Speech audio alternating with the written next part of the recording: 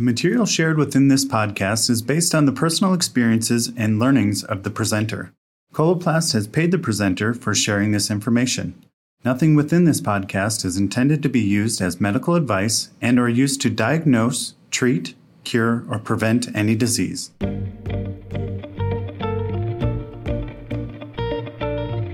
Welcome to the Coloplast Professional Bowel and Bladder Matters podcast, where we explore various important topics related to ostomies and continence. I am your host, Sharon Osgood. I am a certified wound, ostomy, continence nurse and clinical consultant with Coloplast.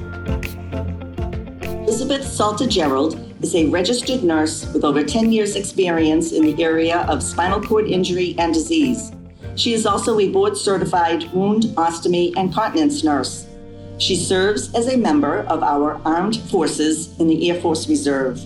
Her clinical experience and interest has always been focused within the military and veteran population. Her current position is with James A. Haley VA Medical Center. To set the foundation for our discussion today, could you please describe a typical bedbound patient that you might see in your practice? So in my practice, I mostly work with our spinal cord injury, and that can mean a true spinal cord as in a tetraplegic, a paraplegic, complete and incomplete, and then under the umbrella also we will see our MS patients and ALS. So within the VA system, you still get to have a lot of diversity in what is brought to you. Yes, we do. Could you elaborate a little bit about the medical services that are provided to these patients? Sure. We have the interdisciplinary team really consists of obviously the provider, nursing, what we would call a resident care facilitator that is there to intervene for the veteran. Then we also have kinesiotherapy, physical therapy, occupational therapy, and restorative nursing, in addition to psychology and sometimes even the chaplain. It's quite the large team, so that everybody has a role that they play depending on the needs of that particular person. So in dealing with these patients, maybe you could just walk us through some of the challenges that these people are facing every day in their lives. Let me put it to you this way.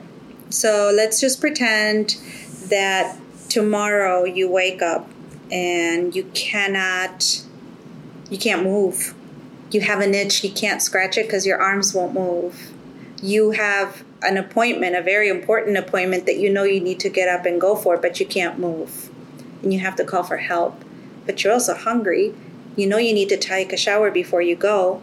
You can't do any of those things until somebody comes in and helps you with them or does them completely for you. That's my population.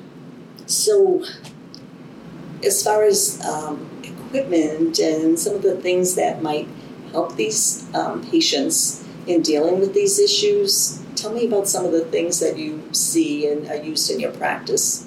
Well, it goes from, of course, they're wheelchairs, and the wheelchairs are as diverse and different as the patient that sits in them. If you know one wheelchair, you only know one wheelchair.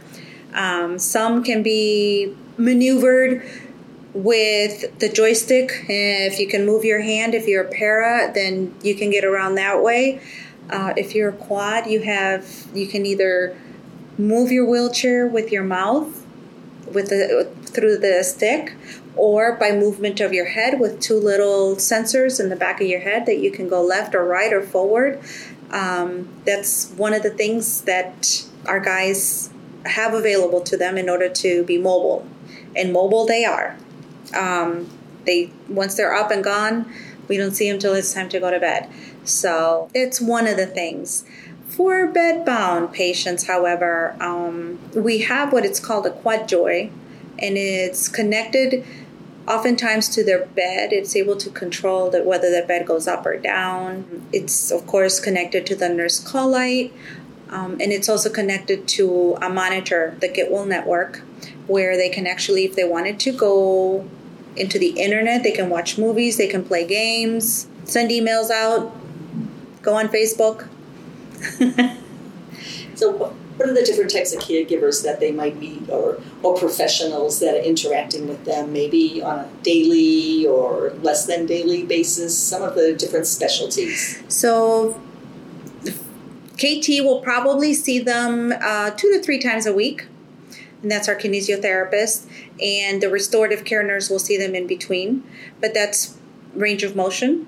They'll be in charge of that, helping them not necessarily strengthen, because physical therapy does that, but help them become more independent with how much they can do for themselves as far as feeding, or self-care is brushing their teeth, or how much can they do themselves in the shower, those kind of things. Physical therapy will help them gain the strength to get to that point. So they're always working together, just not at the same time together. Occupational therapy is there to help assist with any kind of adaptive equipment. I have one of my patients who he actually has a bracelet that has the straw attached to it, to his wrist, and the straw goes all the way into a gallon of water, so that if he needs to drink some water, he's not pressing the call light every 15 minutes, I need a drink of water. He just brings his hand to his mouth and the straw's right there. So there's a lot that's been developed to address some of the physical needs and challenges that they have. What about their emotional state? We do have psychology available that follows them. And collaboratively as a team, we meet with that patient every 3 months to do an interdisciplinary care meeting to ensure, or if we're not meeting their goals, and these are patient-driven goals, that what can we do, where did we fail, or where did we succeed, and what do you want to do now? The other area that's involved that I totally forgot about, and that's probably even just as important as any of the others, and that's recreational therapy. Because they go out on outings, they play bingo, they have a homeowners association that they're all involved in, so they get out. So there's a lot out there for them. Yes. How has the standard of care changed? Because you've been doing this for a long time. So from when you first started to looking at where things are now, like what are the biggest changes, the most exciting things you've seen happen for these people? The biggest change, and probably the most important one, is it's not so clinically driven. It's not so, well, the doctor said you have to do this and this is what it's going to be. So you have to do it, period. It's more of what are you looking to gain from this relationship, this professional relationship, this partnership? What is your goal, and how can we help you meet that goal? And when we don't, okay, what can we do now to meet it? Or do you still have the same goal even? If we didn't meet it, has your goal changed? Is that why we haven't met the goal? I think that's the biggest change. You highlighted a lot of disciplines that are involved in the care of the bedbound patient. What are some of the clinical considerations that they're addressing? So when you're looking at a person that is unable to move, is unable to shift, is unable to do anything, even the simplest task of even getting in the chair or in the wheelchair to go somewhere. So you're talking that progression from being bedbound that affects one's mind. If I was stuck in a room with 4 walls, I would be going a little batty. So that involves our psychologist or psychiatrist, maybe even just the chaplain, who's also part of the team. But then when you go, and that's just a simple thing that you would think of, but then you have me that I'm thinking this person is not moving, this person is incontinent of either one or both urine and stool. I'm thinking, okay, well, what is the skin is going to be eventually break down if this continues. I need to know what his nutrition is. So the nutritionist is also involved in making sure that the intake is appropriate for skin integrity. So it's a continuum that goes on from one spectrum all the way to the other as to who's going to come into play at what point, like a jigsaw puzzle. Right. They all interlock. They all interlock, and the puzzle cannot be completed without them. I actually had a veteran come into one of his meetings, and when he came in and sat down and saw all the different disciplines around the table, he just said, wow, it takes all of you just to take care of me? Yes, pretty much. That's great. Tell me, what have you found to be like the most pivotal interventions that's helped to improve this patient population? All of my veterans will tell you that the technology, the way that we just continuously come up with something new, it's like a new iPhone. Just as they get used to one thing, something else improved has come up. And for our bedbound patients is the ability to be able to take a drink of water without calling anybody, the ability to write an email like one of my guys used to do. He'd write love letters to his wife through his eye gaze. So yes, and it's those things that, for him, he told me that having that machine properly calibrated so that he could communicate with his eyes was like breathing. It was that important. How impactful. Mm-hmm.